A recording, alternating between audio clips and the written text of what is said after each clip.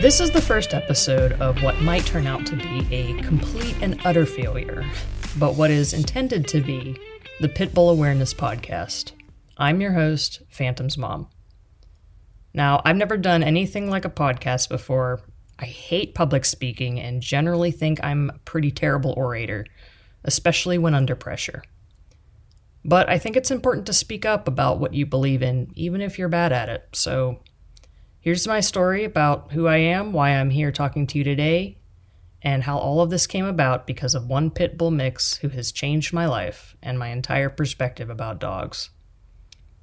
Phantom is my dog, my first dog that I would consider to be mine. He's a 2-year-old American Pit Bull Terrier and Boxer mix. We adopted him through Merit Pit Bull Foundation in October of 2021. Phantom has been the sole inspiration for the Pit Bull Awareness Reddit page, as well as the podcast that you're listening to now, and the TikTok page, and pretty much all of my involvement in the whole Pit Bull debate. Now, I'm going to be totally honest here. Up until about 2 years ago, I hated dogs. All my life, I'd just had nothing but mediocre to terrible experiences with them, and I just never wanted to have a dog in my life, ever. I didn't want the added complexity, the expense, the drama, the germs, just everything. Nothing about being a dog mom appealed to me. I valued my peace and serenity, and I just didn't want anything to get in the way of that. Now, my partner, he wanted a pit bull, and I wanted nothing to do with them. I had never heard anything good about them. I had seen so many horrific videos of pit bull attacks online, read so many articles about people and pets being mauled, and when he said he wanted a pit bull, I was just like, oh boy, here we go. But we talked about it, like adults do when they have any serious disagreement, and I finally consented to getting a dog, provided that it could meet my stringent criteria. We would need to verify the dog's history. It would need to be a young dog and not one that had bounced around between multiple homes and shelters for years. And it also couldn't have any sort of a bite history or history of aggression, of course. One day while we were looking at Pet Finder, we saw Phantom's ad, and immediately I was kind of captivated by him. I remember thinking that he had such kind eyes, and for some reason, I just really, really wanted to meet this dog. I don't know what it was, but he just kind of hooked me.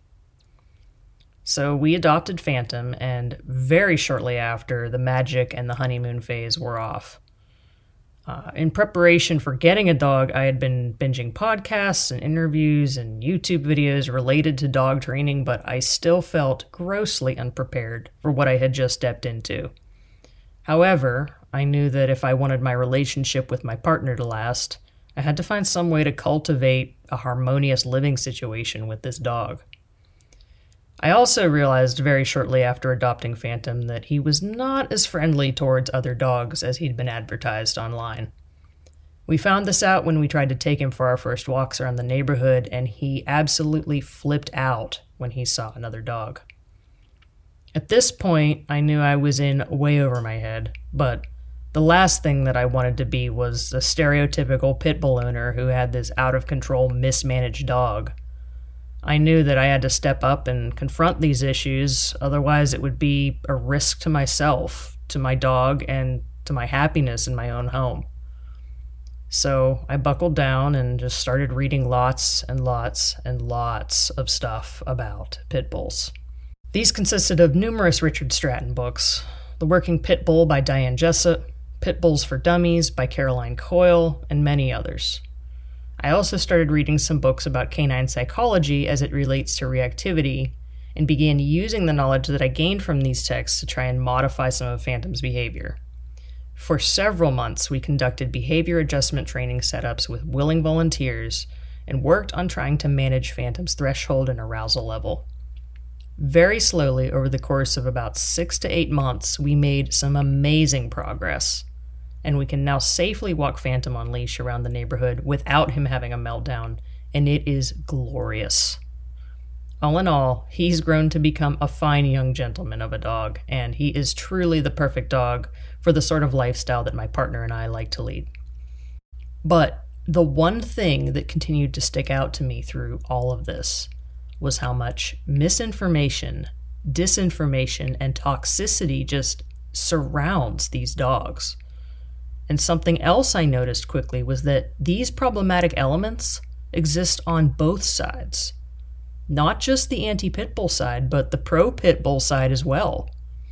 Just as an example, I had to spend time on a Ban Pit Bulls page to even know what a brake stick was and how to use it.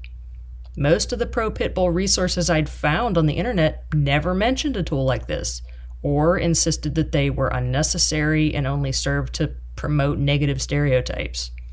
And yet, this is a tool that a lot of pit bull enthusiasts recommend keeping around the house just in case of emergencies. This divide became more and more apparent the more time I spent researching.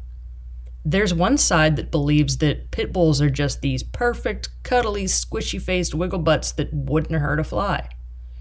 And then there's another side that says that these dogs are inherently vicious and unpredictable, and considers them nothing more than garbage dogs for garbage people. And then there's another side, the breed enthusiasts, who fully embrace the American Pit Bull Terrier and willingly acknowledge, sometimes even glorify, the violent history of these dogs. By this point, my head was spinning, and I honestly had no idea who or what to even believe. All I knew was that I wanted to do right by my dog, and by myself, my partner, and the community that I live in. And ultimately, I came to the decision that the truth in all of this lies somewhere in the middle.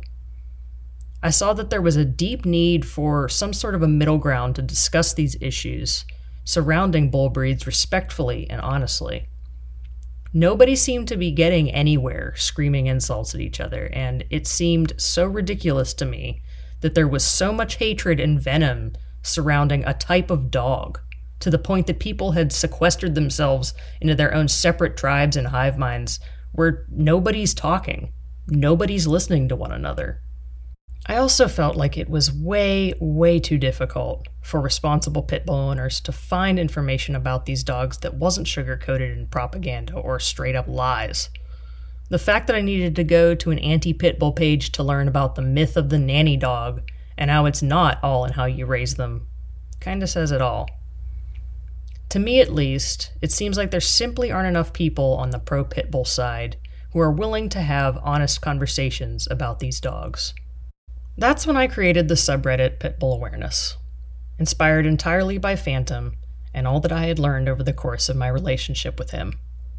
I felt an urge to give back to this dog that had given so much to me, and I felt bad for all of the dogs and their owners who've had to suffer at the hands of lies, misinformation, and just terrible advice about pit bulls. I felt bad for the victims of dog attacks who've had to live with their physical and psychological scars and can't get justice or be taken seriously, or get mobbed by pit bull advocates when they try to speak up about their experiences. There is so much that needs to change, and we as pit bull owners have a lot of work to do and a huge mess to clean up if we want to keep breed-specific legislation out of our towns and cities. And sadly, there are very few of us who are willing to acknowledge that working bull breeds, like all dogs that have been purpose-bred, have unique drives, triggers, and urges that often make them unsuitable for many homes. And to not acknowledge this is setting both dogs and humans up for failure. So that's the story of Phantom and of Pit Bull Awareness, and why I'm here speaking with you today. My hope is that this project will take off, and we can get lots and lots of good information out there to help pit bull owners make better choices about managing, training, and working with their dogs.